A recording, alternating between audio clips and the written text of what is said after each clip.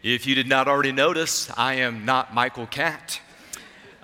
So praise the Lord, Michael is doing much, much better than what he was earlier this morning. So praise God for that.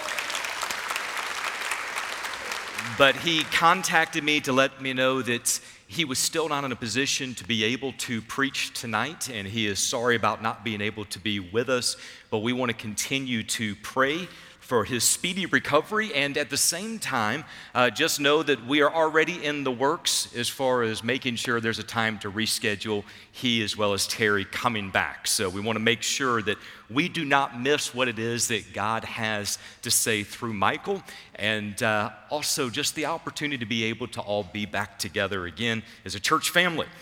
Now, today I have been reminded in multiple ways of a statement that God has brought me back to many times over the years, and that is, nothing is wasted with God. Today is not an accident. Before this morning began, before our eyes opened, God knew exactly what was going to happen in these services.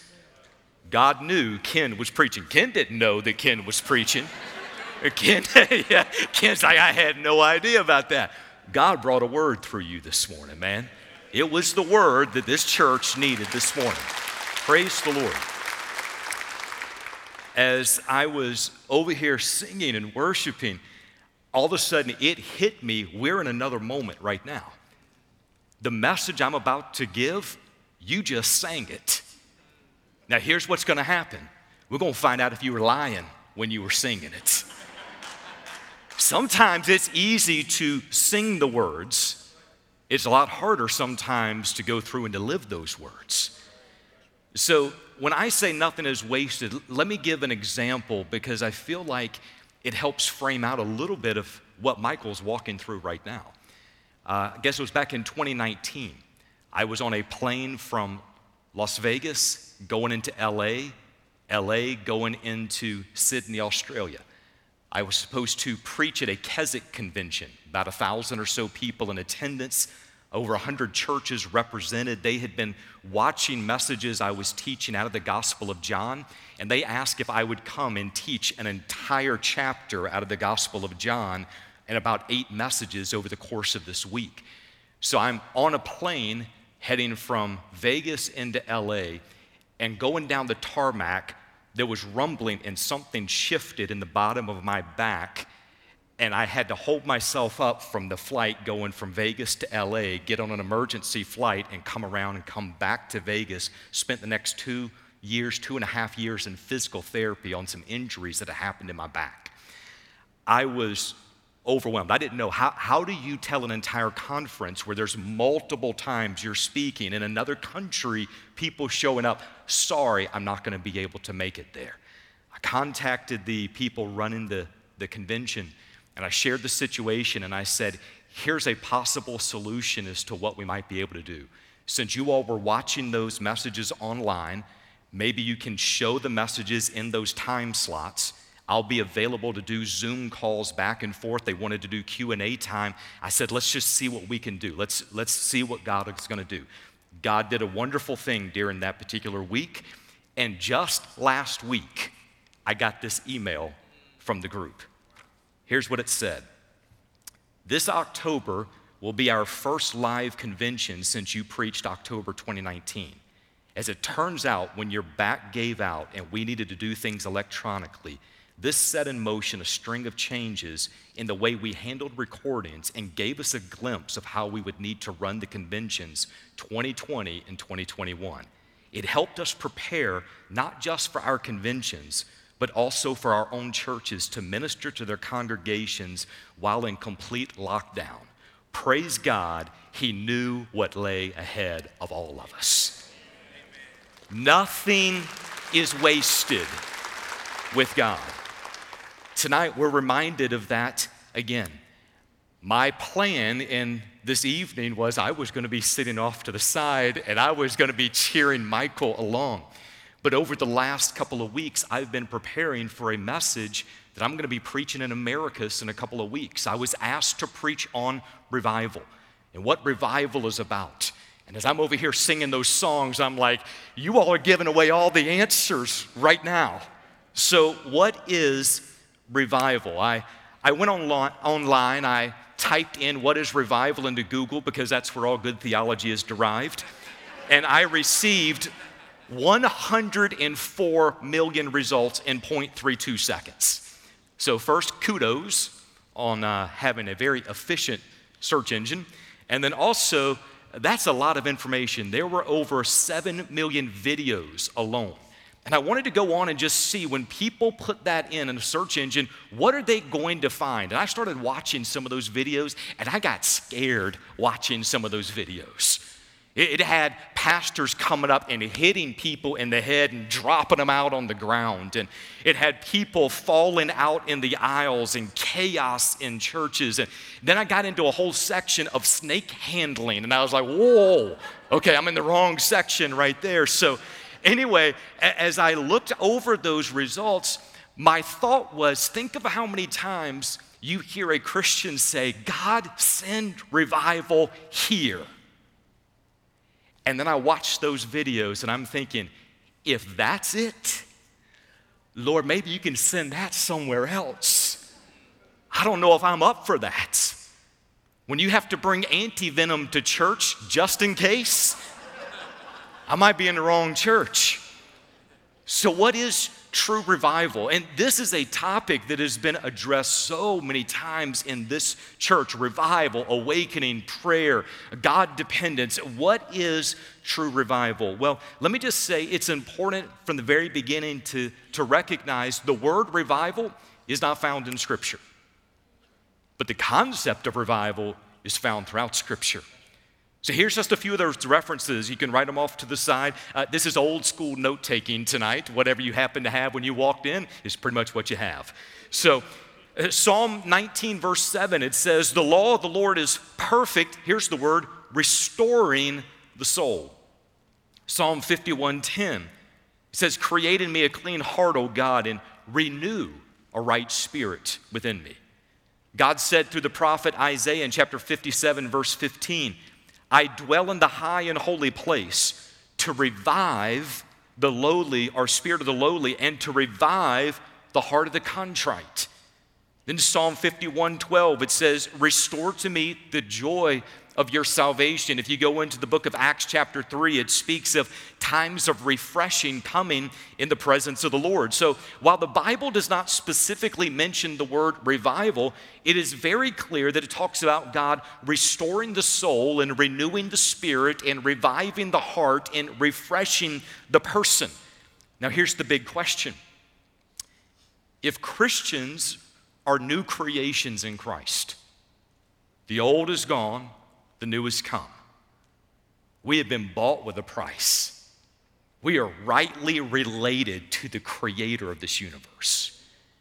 If we have everything the gospel tells us that we have, why would any Christian need revival? What happens along the way? Here's as simple as I can try to make it. Life has a way of taking our focus off God and placing it on other things. It's nothing that's intentional that happens, I don't think. It's not that people say, God is not important in my life anymore, I'm going to do other things, but rather you'll find that people are living life, they're raising families, they're going to work, they're paying bills, they're going back and forth to ball practice and dance recital, and they're doing homework, and they're busy, and if they have a little bit of time left in the evening, they might watch a favorite program or watch a sport of some kind, and they live busy lives, and it's not necessarily that any of those things are bad, but listen, busyness replaces intimacy. The temporal suppresses the eternal. Good robs us of the best. And believe it or not, that's the positive side of distraction. There's also a negative side of distraction. As things take our focus, sin diverts our affection. Sometimes it starts out small. Sometimes it's cracks in character. Sometimes it's questionable decisions. Sometimes it's a situation where we justify the very things that we used to reject. That over a period of time, it's almost like the spiritual air is being let out of the tires, so to speak, and we find ourselves accepting things and complying with things and doing things that maybe at another point in our spiritual walk we would have never have dreamed that we would have been involved in. We increasingly find ourselves callous to the things of God and yet oddly alive to the things of this world. But God has a way of getting our attention, doesn't He? There's something that happens in moments. Maybe you're in a worship service. Maybe you're in a text of Scripture. And all of a sudden, it's like God gives you a glimpse of what it used to look like. He reminds you through a conversation. Sometimes it's by watching a young believer and you see their fire and you see their passion and you see their heart, and there's something inside of you that says, what happened to that for you? Where's that same thing gone? It's almost like breadcrumbs of awakening that God uses in order to show us sometimes that we're simply going through the motions spiritually. When David said, "Restore to me the joy of my salvation." Do you know sometimes that is exactly what we need God to do? We need God to take us back to exactly what it looked like when we just met Him. We need God to take us back many times to show us what life was like then. I don't know if your story's the same as mine, but I've heard somebody say before that those who have been forgiven of much are grateful for much. I remember when I got saved, you couldn't keep me out of church. If there wasn't a service going on at my church, I found another church to go to. I wasn't smart enough to know there was differences in denominations. I just saw they got a meeting going on. I'm going to show up over there. By the way, that's a very interesting way to become familiar with other churches. When I got saved, I couldn't sing the song Amazing Grace without tears coming my eyes. I couldn't work my way through How Great Thou Art without being overwhelmed with what God did for me.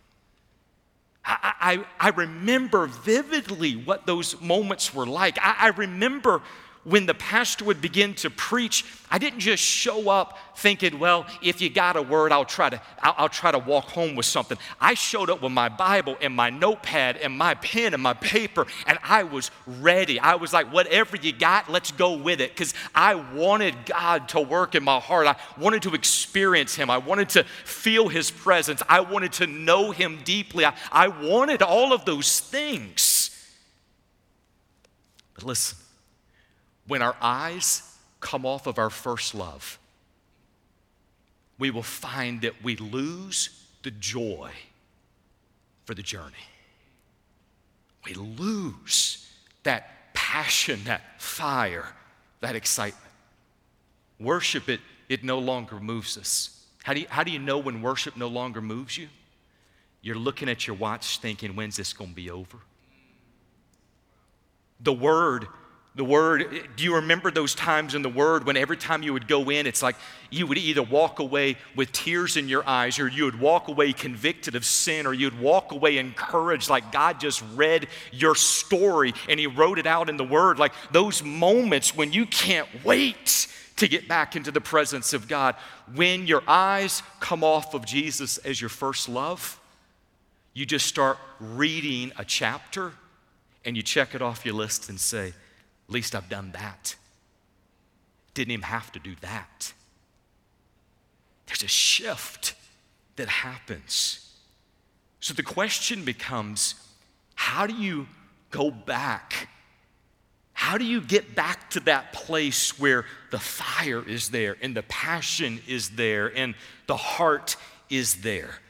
I want us to explore that tonight. I invite you to go with me in your Bibles this evening to the book of Revelation, chapter number 2. Revelation, chapter number 2. We're going to be this evening in verses 4 and 5, and I'm speaking on the subject of just what is revival. Here's what the text says. Revelation chapter 2, verses 4 and 5. But I have this against you, that you have left your first love. Therefore, remember from where you have fallen, and repent, and do the deeds that you did at first, or else I am coming to you, and will remove your lampstand out of its place, unless you repent. Let's pray. Heavenly Father, as we get into this text, God, this is a subject that hits all of us as followers of Christ in a different way. Lord, there's so much of your activity that we've been seeing in recent weeks, and Lord, we are so grateful for that. And Lord, you're working in individual hearts and minds, and Lord, we are grateful for that. God, we're not asking for you to recreate some particular moment, Lord. We're asking that you would allow us to experience you fresh and new, that the Spirit of God would weigh heavy in this place, that those burdens that people walk in with, Lord, they're released, and it's not even a challenge to release them, because what you're offering is so much greater than anything that we might desire in that moment apart from you. Lord, we're praying that you would do what only you can do in this place. And God, will thank you for that. In Jesus' name, amen. So before we answer our main question of the night, and that is, what is revival? I want us to answer another important question as well. What is the essence of revival? Now, I am not referring to the concept of revival. That's the idea. I'm also not talking about the effects of revival. That is the outcome. I'm also not talking about the forerunners of revival. Those are the prerequisites. I'm talking about what is the essence of revival. That is, how do we distinguish the essence, what it does, how it works, when it happens, any of those different types of things. Now, all of this is absolutely important if we are to understand revival, not only on a personal level, but also on a corporate level. So here's a number of definitions from some well-known Christian writers, pastors, leaders over the course of the last couple hundred years. The first one is from J.I. Packer. He gave this point. Revival is God's quickening visitation of his people, touching their hearts and deepening his work of grace in their lives.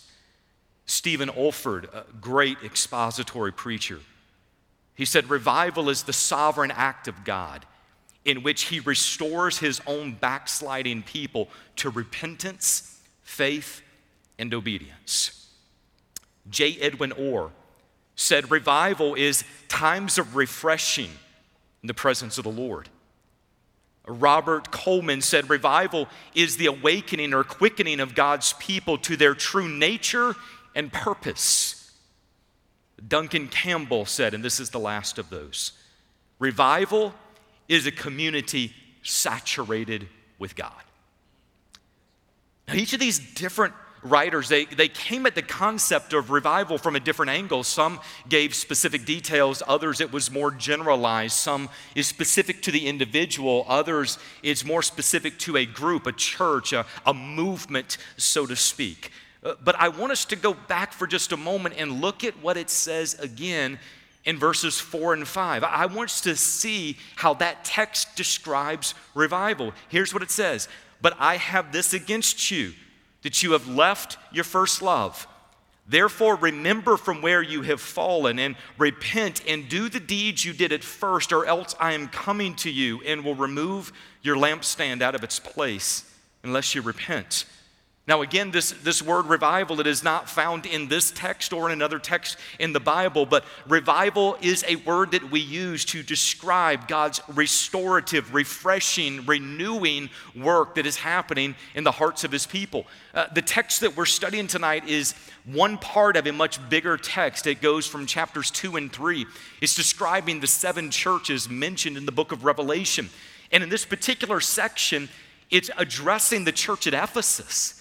And man, when you look at the preceding verses, the church of Ephesus had a lot of great stuff going on.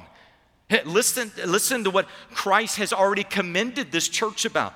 He commended them for their deeds. They were actually working things out. They were doing the right things. He commended them for their toil. They weren't lazy. He commended them for their perseverance. They kept on regardless of the struggles. He commended them for their abhorrence of evil, for their rejection of false teachers, and for their endurance for Christ's sake. That's a lot of good stuff going on in the church. Amen? I'm going to tell you, if you could find 50 churches like that right now, I'd say they're going to set the world on fire. That's an incredible description of a church that's doing so many things well. But then he says, but I have this against you. You left your first love. Let those words sink in for a moment. It's hard when anyone we respect says, I've got something against you. But when your Savior says, I got this against you, you left your first love. In other words, the work is great, but somehow you forgot who you were working for. Your doctrinal correctness is great, but doctrinal correctness cannot make up for relational deficiency. You left your first love. When you look at this text, it is an incredible indictment against this church. But he didn't leave them there. He tells them what to do next. Praise God, he tells us what to do next. It's verse number 5. He says, therefore, remember, go back in your mind from where you have fallen and repent. Agree with God, turn towards the right attitude and the right actions, and do the deeds you did at first. Do the things you originally were doing. Do what it looked like when you first met me. Like, go back to those things. I want you to hold that thought for just a moment. There is a concept in counseling that's usually given when working with married couples who are going through relational problems. And here's the concept. What it takes to catch them is what it takes to keep them. In other words, if you courted your spouse, if you gave words of affirmation, if you had great conversation, if you did things for each other, if you respected each other, if you did all of those things, what it takes to catch them is what it takes to keep them. You keep doing those things. Take that idea and bridge it into a spiritual parallel. Look back at what happened when you entered relationship with Jesus Christ.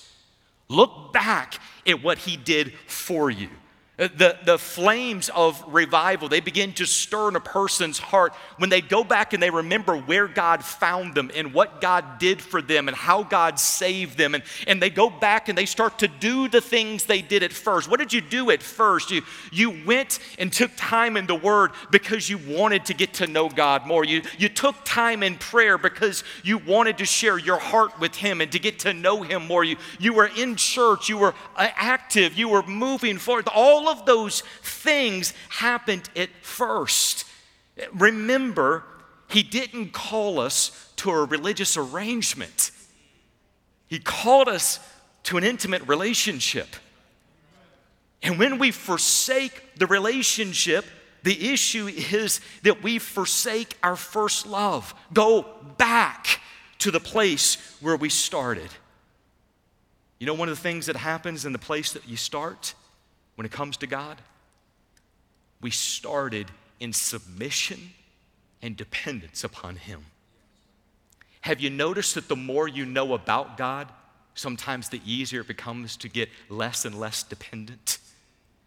It's almost like, God, I know that. I can finish this from here. God never removes us from a position of dependence. We were dependent for salvation. We are dependent for sanctification.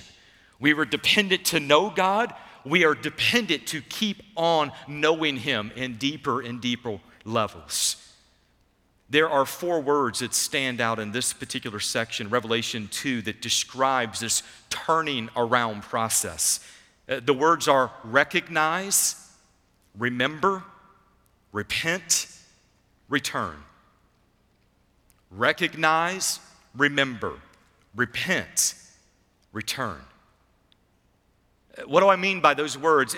Recognize the state of your spiritual life. If you've left your first love, recognize it. Don't try to justify it. Don't try to explain, well, here's how I got here. If you've left your first love, the first part is to say, God, I recognize the same as you're talking to the church in Ephesus, that's describing me. I recognize that somewhere along the way, my passionate pursuit of you has fallen away and there's other things somehow that I've been chasing. The next is remember from where you've fallen. Look back at the difference between the initial moments of salvation and where things are today. Where is that joy that was once there? The passion, the fervor, the dedication, the discipline. What happened to those things? Remember what it was like. Then repent. Repent of spiritual apathy, of selfish living, of sinful choices. Repentance is an ongoing thing in the heart of the believer.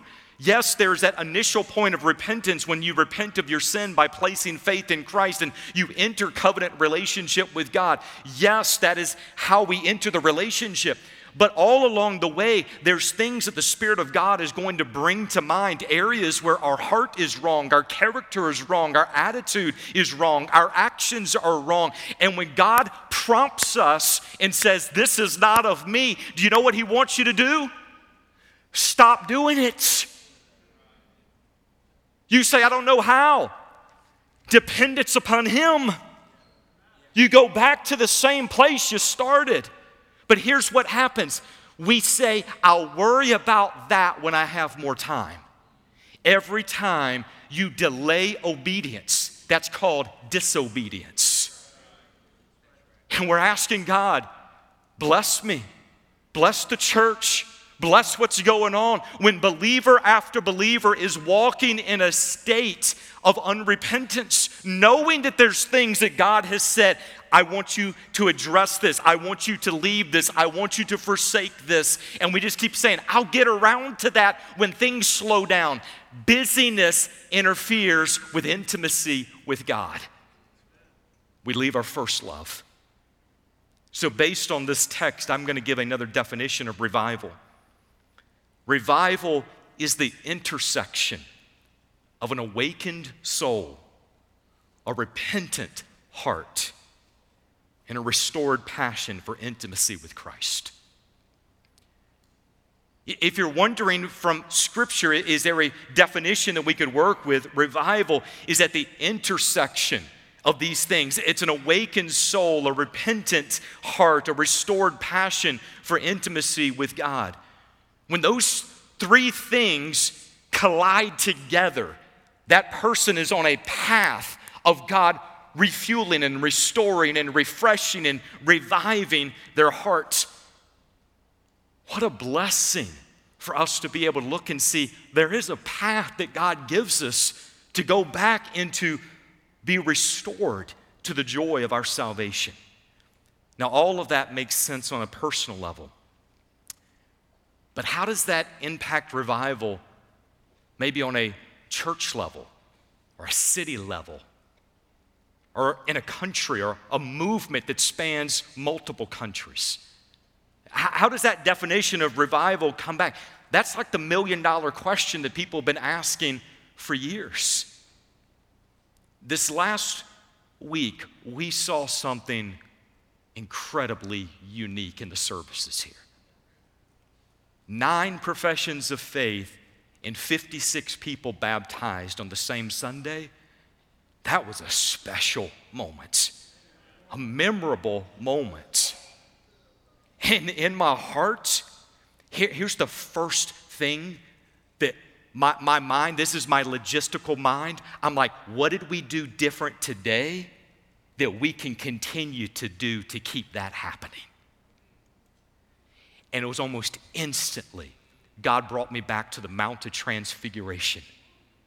When he's standing there and Peter immediately seeing this moment and was like, let's build altars, let's start something, let's form something around this, and instantly it's gone. Here's the thing, you can't predict the movements of God. It's a part of his mystery. But you know what? It's also a part of the joy that we have. Because if it happened over and over and over again, we get used to it. The same way you get used to your favorite TV program, same way you get used to business as usual, you get used to the activity of God. And he is so relational, and he is so powerful, and he's so creative that he doesn't need to recreate the same thing over and over again. He just says, just keep following me. I got something new.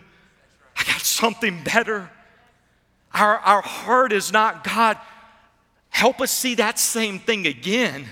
My prayer is right now, God, what's the next piece that you have for us? May we chase you with all of our heart and our mind so that we see that. Here's the reason that this is such a disturbing thing for me sometimes. History shows us Christians will chase an experience with or without God in it. Be careful about chasing an experience. Be careful about immediately equating warm, fuzzy feelings with the presence of God. You can have emotional, secular feelings that give you a warm, fuzzy feeling. And if all you're looking for is a feeling, there's a lot of false teachers out who will give you all the feelings that you want. If all you're looking for is an activity, if you're looking for a miracle, you're looking for something, the enemy is more than happy to entertain you in that way. Our thing has to be, God, we want you. We want you. And if that means it's in the quiet stillness of your voice, God, that's what we want at that moment. God, if that means you show up and save 9 people and see 56 others baptized, then Lord, we want that. If that means next week God comes through and turns our plans upside down again, we want that. By the way, I was reminded of what I prayed last week, this morning. I prayed and I said, God, if you want to disrupt our plans, that's okay.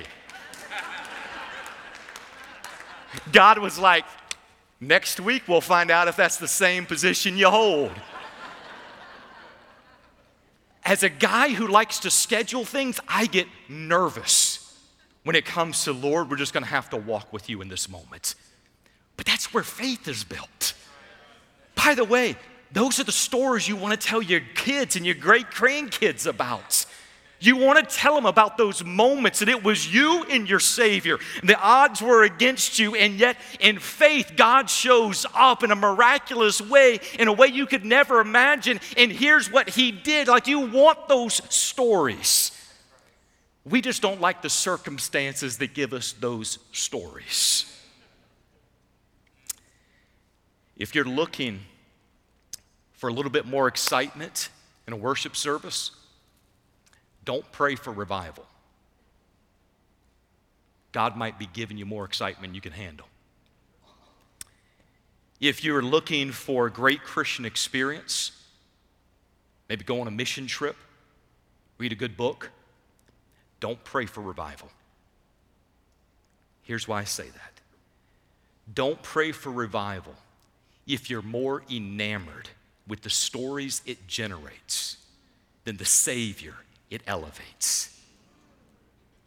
Make sure that you're saying, God, we just want you. We want all of you. We want to meet with you. And Lord, if it looks like what's in our mind, then that's going to be really exciting. If it looks like something different, then Lord, that's going to be really exciting as well. So what are some myths about revival? Myth number 1 is revival is when people get saved. Salvation may be the result of God's reviving work in a church, but salvation is not revival. Here's what I mean by that. It is impossible to be revived if you've not first been vived. Poor grammar, but pretty decent theology. Ephesians 2 tells us that apart from Christ, we are spiritually dead. So a spiritually dead person needs resurrection in Christ. A spiritually alive but distracted person, they need revival. Here's myth number 2. Revival can be scheduled. I'm speaking on this more on a corporate level, a church-wide level. I recognize that there are certain pieces when it comes to us following what Scripture tells about submission before God and prayer before God and seeking God in faithfulness, that God does incredible things when it comes to the individual. I'm talking about corporately.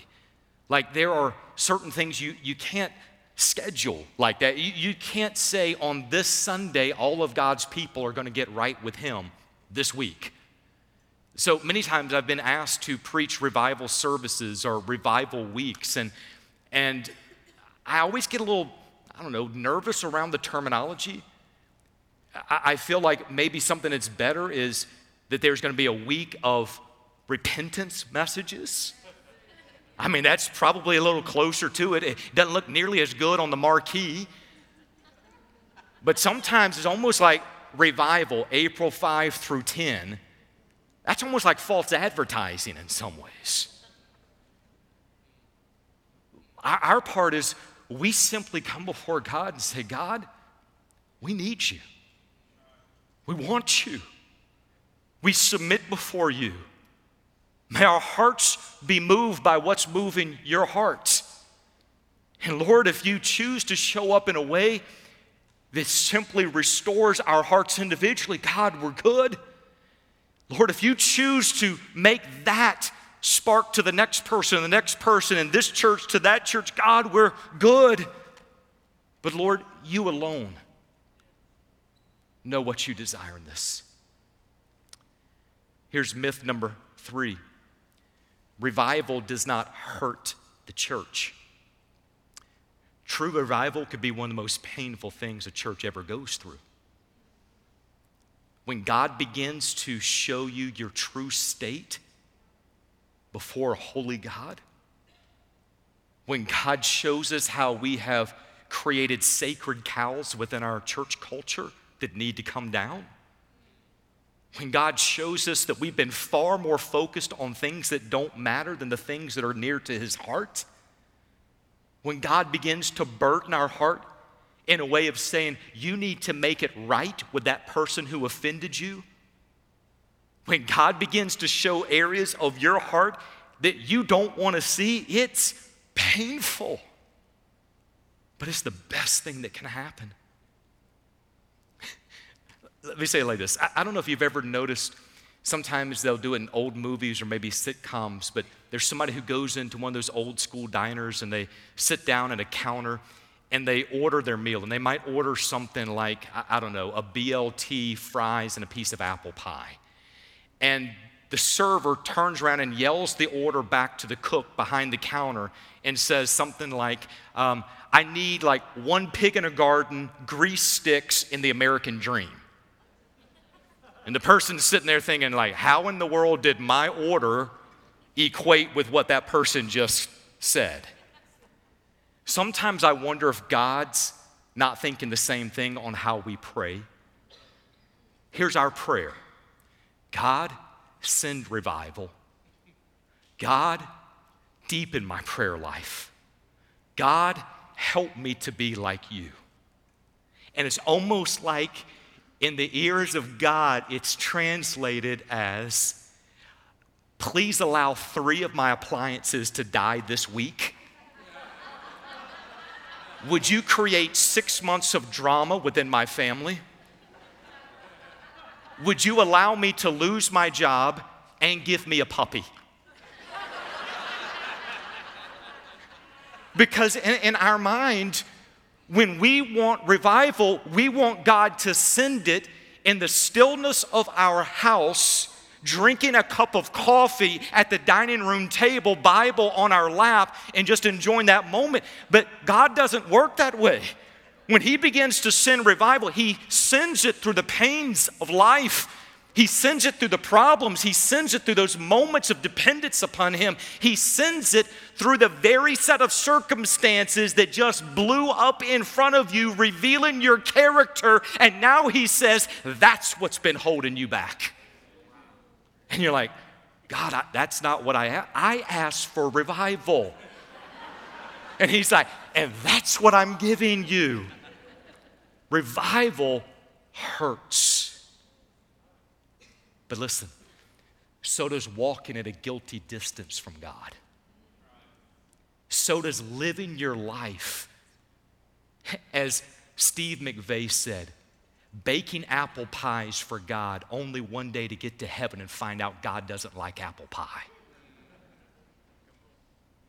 Could you imagine the time, the opportunities that get wasted? Because believers are saying, I have enough Jesus right now in my life. Got Him on Sunday. I'm saved. I'm going to go to heaven.